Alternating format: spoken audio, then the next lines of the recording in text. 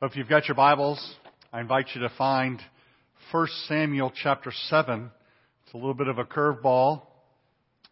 I decided middle of the week or so that I was going to approach the first Sunday New Year's just a little bit differently than I had originally thought. So we're going to be in 1 Samuel chapter 7 this morning. While you're getting there, we're going to have a look. I find this fun. I hope you do. So Jody and I had we took a couple of days, New Year's Eve and then New Year's Day, we went to Charleston. We'd never been there. And so we went down and on New Year's Eve day, we walked around, we went down to the waterfront. We were just kind of a general introduction, trying to kind of get our bearings about the city of Charleston. And I like history. I like monuments. I dig that sort of thing. And so we were walking along, and I had Wikipedia up on my phone. We were looking out at Fort Sumter, and so I'm reading, and we're walking, and some lady walks by and says something about dolphins, and Jody's gone. Right? Fort Sumter's out here. You know, the start of the Civil War. Jody is looking at the dolphins. That's kind of our life a little bit. She teaches me to appreciate God's creation. I try to draw her back into a little bit of history, right? So let's just have a little fun. I'm going to read off a few monuments, historical markers that are here, there, and everywhere. And I thought it'd be kind of neat to see how many of y'all have been to some of these places. So how about I'll read them. You give a little. You're not bragging or anything. I mean, some of these are going to be like, if some of you have been there, I want to talk to you. Okay. So, but I thought it'd be just kind of neat. So let's just do a couple of these. We'll start close to home. All right. How many of y'all have been to Stone Mountain? All right. Yeah. So a monument. Okay. It's not necessarily a popular one for some folks, but a monument. Let's just move a little bit further. How about the Lincoln Memorial? How many of y'all have been to the Lincoln Memorial? All right, good. Dedicated in 1922. A little history fact. How about the Statue of Liberty?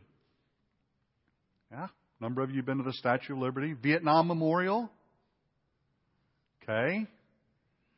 How about the Washington Monument? Did you know 1888? In 1888, when the Washington Monument was erected, it was the tallest structure in the world. Did you know that? In terms of monuments and that sort of, yeah. It was eclipsed not terribly there long after. But prior to that, it was a church, a cathedral. I forget which one. But, all right. This one will give some of you away. Who has been to the Strawberry Fields Memorial? We've got two people on the front row that have been there. If you've been there, you're probably a fan of John Lennon. Okay? It's in Central Park in New York City. And let's branch out we'll do one more. How about, how many of y'all have been to Mount Rushmore? Okay, fair number of you. Some people say they've been to Mount Rushmore once. They would never, ever go back. If you've been there, what's the competing monument now near Mount Rushmore? Crazy Horse. How many of you all have seen that? Okay, impressive. Let's branch out just a little bit. Has anybody seen the Egyptian pyramids? Oh, a few hands. Wow. Okay, that's impressive.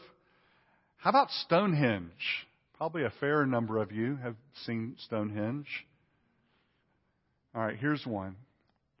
You may not realize is a monument. How about the Taj Mahal? I saw one hand. Happy has been to the Taj Mahal. All right. How about this one? Has anyone been to the Astronaut Memorial? I'm glad. No, John, you have not been to the Astronaut Memorial. It's on the moon.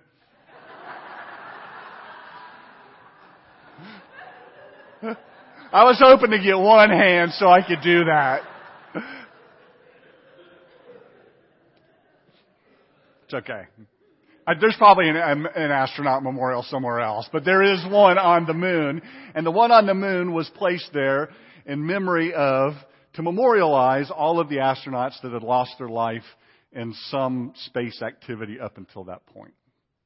How many of y'all have been or seen the Ebenezer monument that Samuel raised in 1 Samuel chapter 7, verse 12? It's probably not there anymore. It was about 1500 BC, give or take 500 years, is when Samuel raised the Ebenezer stone, which was a memorial stone to God. We read about it in 1 Samuel chapter 7, beginning in verse 10. I'm going to fill in all of the details and get you there, but let's just read this passage. While Samuel was sacrificing the burnt offering, the Philistines drew near to engage Israel in battle. But that day the Lord thundered with loud thunder against the Philistines and threw them into such a panic that they were routed before the Israelites. The men of Israel rushed out of Mizpah and pursued the Philistines, slaughtering them along the way to a point below Beth-kar. Then Samuel took a stone and set it up between Mizpah and Shin, and he named it Ebenezer, saying, "Thus far the Lord has helped us." And so the Philistines were subdued and did not invade Israelite territory again. Let me pray for us. Father, thank you. Thank you for your word. Thank you for powerful reminders that you are for your people, that you love us. Even when we are struggling, even when we're prone to wander, even when our hearts are far from you, you tell us you will continue to pursue those who are your own. And so we praise you. We thank you for that. And Father, we ask now as we look upon your word, as we look towards the supper, would you meet with us and do it all for your glory in Christ's name. Amen. So, in chapter 4 of 1 Samuel, what we find out is that the Israelites were at war with the Philistines. And early in that chapter, what we learn is that they were actually, they were defeated in battle. And so they came back and they regrouped. And what they had decided was that they were going to take the Ark of the Covenant and they were going to go out to battle against the Philistines with the Ark of the Covenant with them. Now, there's a little bit of shiny penny stuff going on, rabbit's foot here, okay? But there's a little bit of, you just stay right there, little fella. There's a little bit of this passion and desire. They know that the Ark of the Covenant is that powerful symbol of God's presence with them. And so they were surmising that, okay, if we go out to battle against the Philistines and we take the Ark of the Covenant with us and God goes before us in this battle, we will surely win. Well, that's what they did. The Ark of the Covenant went with them. What we find out in that chapter is that as they went out to battle, it went very poorly. So poorly that day, 30,000 Israelites lost their lives and many more were taken into captivity. Perhaps the bigger story was that the Ark of the Covenant was captured by the Philistines. The Philistines took the Ark of the Covenant and they took it home with them. And then there's a whole series of stories about what happens next. And let's just put it this way. Things don't go well for the Philistine cities that the Ark of the Covenant resides in, okay? In one instance, it's there and they have a large idol, Dagon, and as they wake up and come in the next day, Dagon's face down in front of the Ark of the Covenant. And then people are breaking out in boils and sores and tumors and all sorts of things. Everywhere the Ark of the Covenant went, God's hand was heavy, the text says, heavy upon the Philistine people. But they kept it around for a good long while until finally they sent it back. And they sent it back to the Israelites. And what we learn, however, at the beginning of chapter 7 was that during that period, their hearts, the hearts of the people of Israel longed for God's presence with them. They were very sorrowful. It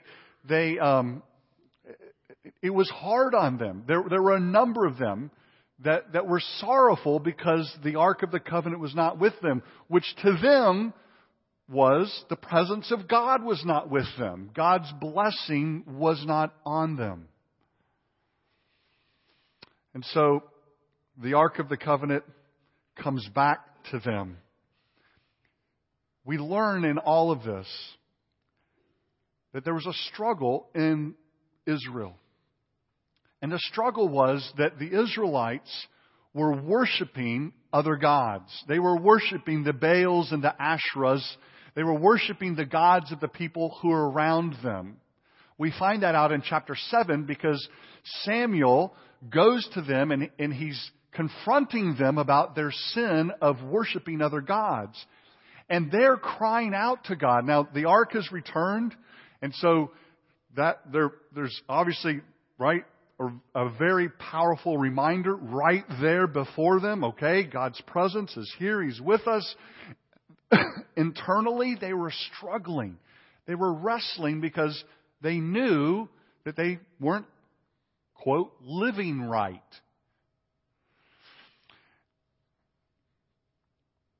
You'll recall perhaps a famous quote, and that comes from John Calvin, where he talks about the fact that our hearts are idol factories. Listen, it isn't a matter of if we will worship, because we are worshiping creatures. God made us to worship. That is, He made us to have passions and desires that rightly are oriented towards Him. And so there's this worshiping component in us that we will worship. We will worship something. If we don't worship the true and living God, we will worship other things. And the people had that. And so they were hedging their bets in a way. They were worshiping the Baals and the Asherahs, and they were worshiping Yahweh. They were worshiping Jehovah. They were worshiping the God of Israel. But they were worshiping other things as well. Now, you can imagine, because some of that worship had to do with fertility. It had to do with they were worshiping the gods who they believed would provide them with good crops and good land and good harvest and all of those sorts of things. And some of those gods were to provide for them fertility so that they would bear children. And so there was a sexual component that was tied up in some of this worship. And so, right, you go to the temple and you worship and all sorts of other things. And that was all joined together. And so there was this proclivity in their hearts to go that direction and hedge their bets, if you will. All of that because we're worshipers. We will worship, and they were worshiping. They just weren't worshiping the true and living God solely, alone. They weren't loving the Lord their God with all their heart, soul, mind, and strength. They were parceling out other portions of their heart to other gods. It's actually easier to do than you think. Wander after other things. Take the hymn that we sang at the beginning, which, any of you grabbed your hymnal? Nobody grabbed their hymnal. Good. All right. We realized this morning that the hymnal, being a new hymnal, has taken out the Ebenezer phrase. It's not in there anymore. And so we quickly, yes, I know, right? The PCA pastor goes, oh, you're kidding. Yeah. It's one of those phrases that we just, it has a little bit of a shock factor to it. We don't really, we sing it and we go, what in the world is that? And so they removed it and we sang it this morning. But the hymn writer, Robert Robertson, he wrote that hymn. In the third line, he wrote this and we sang it. Prone to wander, Lord, I feel it. Prone to leave the God I love. Now, Robert Robertson wrote that hymn when he was 21 years old. Okay? If you read the newsletter article that I wrote, you get a little bit of the background. He'd gone off to barbering school, and he was a little bit of a troublemaker. He joined a gang while he was in barbering school. Who knew those barbers were such havoc raisers? But he joined a gang, and they went around marauding and troubling people. And so they were intent on troubling those Methodists. And so they went to a gathering where George Whitefield was preaching. And the intent was to make fun of people and that sort of thing. And while he was there, under the preaching of George Whitefield, he heard the gospel and he was converted that very day. Now, that's at age 16, 17, 18, somewhere in that neighborhood. So just a few years later, he writes this hymn, passionate hymn about a love for God. Years later, it's recorded that he was riding in a carriage and he saw a woman who was singing or humming his hymn. And so he got down and she had a hymnal and she asked him what he thought of the hymn. And it's reported that he replied to her, Madam, he burst into tears. And he said to her, Madam, I am the poor unhappy man who wrote that hymn many years ago, and I would give 1,000 worlds if I had them to enjoy the feelings that I had then. Prone to wander, Lord, I feel it. Prone to leave the God I love. It was somewhat prophetic in his life, but he understood even at a young age, even as a young Christian, that the proclivity of his heart was to chase after other things. The Israelites were no different, and they were struggling. Os Guinness says this about idolatry. Idolatry may not involve explicit denials of God's existence or character. It may well come in the form of an over-attachment to something that is in itself perfectly good. An idol can be a physical object, a property, a person, an activity, a role, an institution, a hope, an image, an idea, a pleasure, a hero, anything that can substitute for God. So here they were, struggling to stay focused on the God who had saved them, and Samuel comes along. Sorry. And he leads them into repentance. If you have your Bibles, you'll see it in verses 3 through 4. Here's what he says to them. And Samuel said to the whole house of Israel, if you are returning to the Lord with all your hearts, remember what's happened, right? The ark has returned. Now there's a lot of emotion. There's upheaval in them. And so he says, if you are going to return to the house of Israel, if you're returning to the Lord with all your heart, then rid yourselves of all the foreign gods, the Asherahs, and commit yourselves to the Lord and serve Him only, and He will deliver you out of the hand of the Philistines. And so the Israelites put away their Baals and their Asherahs, and they served the Lord only. That's what happens. They put away their Asherahs. They put away their Baals. They were confessing their sin before God. We did Psalm 51 this morning. Pastorally,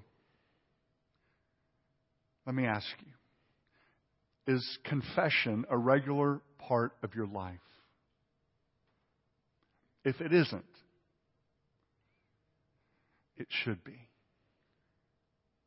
Not because if you don't confess your sin, you'll go to hell. That's not why you need a good cycle of confession, repentance in your life. but because the sin that you and I commit every day bottlenecks our relationship with the Lord. It hinders that fellowship with the Lord because the Spirit of God resides in us. And so it bottlenecks that relationship. So there needs to be, because we know that we sin, there needs to be regular repentance. The people of Israel, kind of in the cycle of that of their history, they sinned, they repented, and in that repentance, there's often confession that's laid out for us, and we see it in Scripture. So they confess their sin. It's during the confession of their sin that the Philistines get word of the fact that they've gathered together for this big worship service. And so there they are. They're worshiping together. They've come. They're fasting. They're all of the elements of worship are there.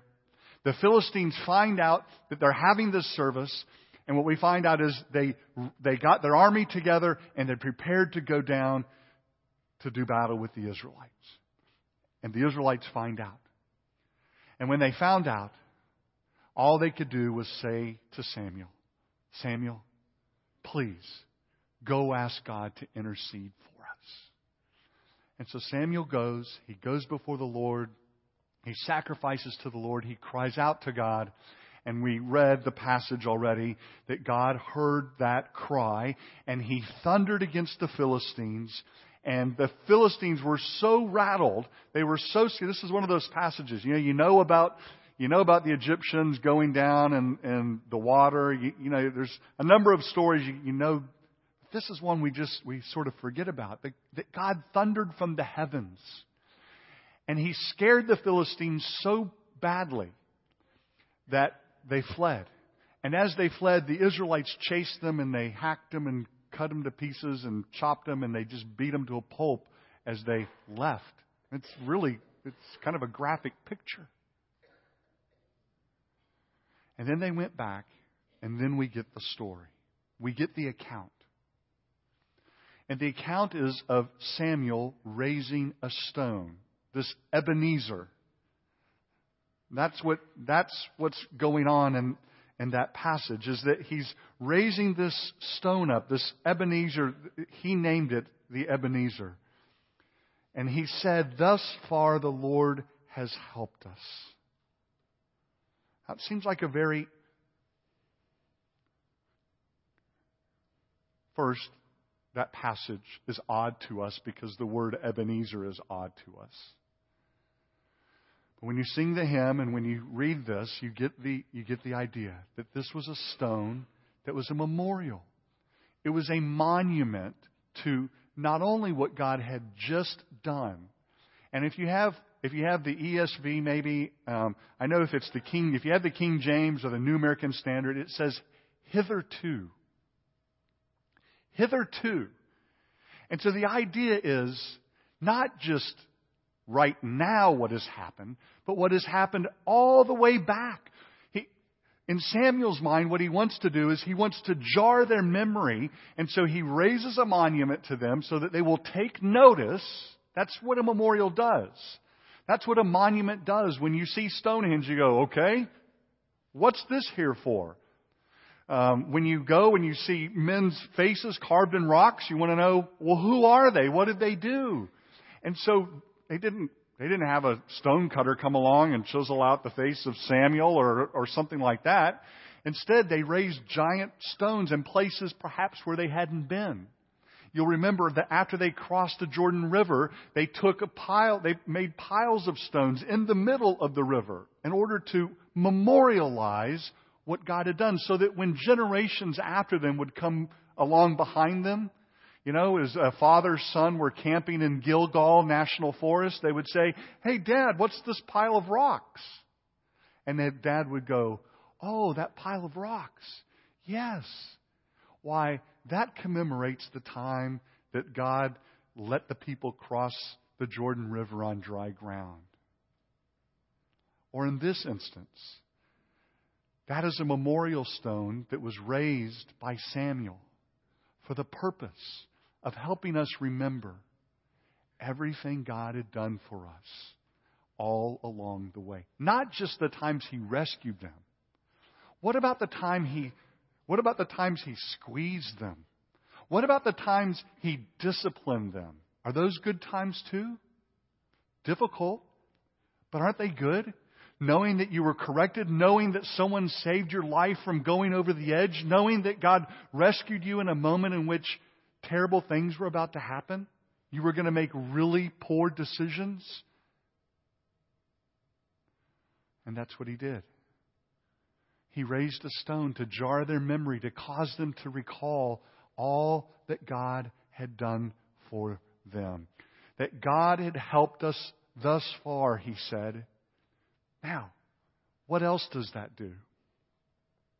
What else does that memorial do that He raises? Well, if God helped us back when we were a fledgling people off in Egypt, when God rescued us this time, when God rescued us that time, what it does is it's a sure hope that God will do the same thing going forward. That He will be that amazing God to us in the future. And He will rescue us. He will stay with us. He will provide for us all that we need because He is our God. And He's been with us all along. And He will be with us in the future. So this morning, we're coming. It's January 3rd. It's the beginning of a new year. Honestly, just honestly, I'm just not a fan of New Year's. I don't know why. I've never been a fan of the season. But I am a fan of new beginnings. I am a fan of new opportunity. And so there is a sense in which the new year provides for us going forward a new start, a fresh start. That's why we do the things we do at New Year's. We talk about how we make resolutions and those sorts of things. Well, what a great opportunity for us as a church to stop. Because listen, every time we gather together in worship, we raise our Ebenezer. Every time we gather together, we say, hitherto, look at what the Lord has done for us. Okay? That's one of the things that happens in our corporate worship, is we are saying, look at what God has done. We look at the person of Jesus. We read the Word. We listen to it preached. We sing hymns, all of which extol what? They don't extol us. They extol God, our great God, our Creator, our Sustainer, our Redeemer. And so every time we come together, our praise is an Ebenezer that we raise. It's a sign, it's a symbol. But especially when we celebrate the Lord's Supper. Why? Because in the supper, we have a memorial. It's not merely a memorial, but it is a memorial. It's a memorial to what God has done for us. It's as if Jesus raised the Ebenezer for us when, at the supper, He told them to do this. To gather, to celebrate His death, His resurrection, His sacrifice for us. And so here at the beginning of a new year, as we start fresh going forward, we have an opportunity before us. We've already done it in Psalm 51 to confess our sin. Corporately, together, to say we've not been the people that you would have us be. We've not been focused on what we should be focused on. We've not been passionate about the things you're passionate about. On and on it goes. Individually, to confess our own sin. And to look at the memorial that He's given to us. And to know this. He has provided exactly what we need for life and for eternal life. Because at the moment of our greatest need, right, while we were yet sinners, what? Christ died for us. And so that's where we are this morning, gathering together to celebrate this memorial that Jesus Himself set up for the purpose of what? Not to make you feel bad, but for you to know His love, His grace, and His mercy. It's a memorial meant to jar your memory, to awaken you, to enliven you, so that we will be thankful. Ralph Davis put it this way: Samuel knew that it is memory that keeps gratitude fresh, and that gratitude keeps faith faithful. Samuel knew that it is memory that keeps gratitude in our hearts fresh, and that gratitude keeps faith faithful. As we come this morning before us as a memory of all that Christ did for us in His death, burial, and His resurrection, and we get to celebrate it together. Would you join me as we pray? Father, thank You for what's before us in this meal and the celebration. It is right here, a table set by Jesus Himself, that we would be able to celebrate Your goodness to us in all of life. We thank You. We praise You. Father, fix our hearts on You and on Your Son, and do it all for Your glory. In Christ's name we pray. Amen.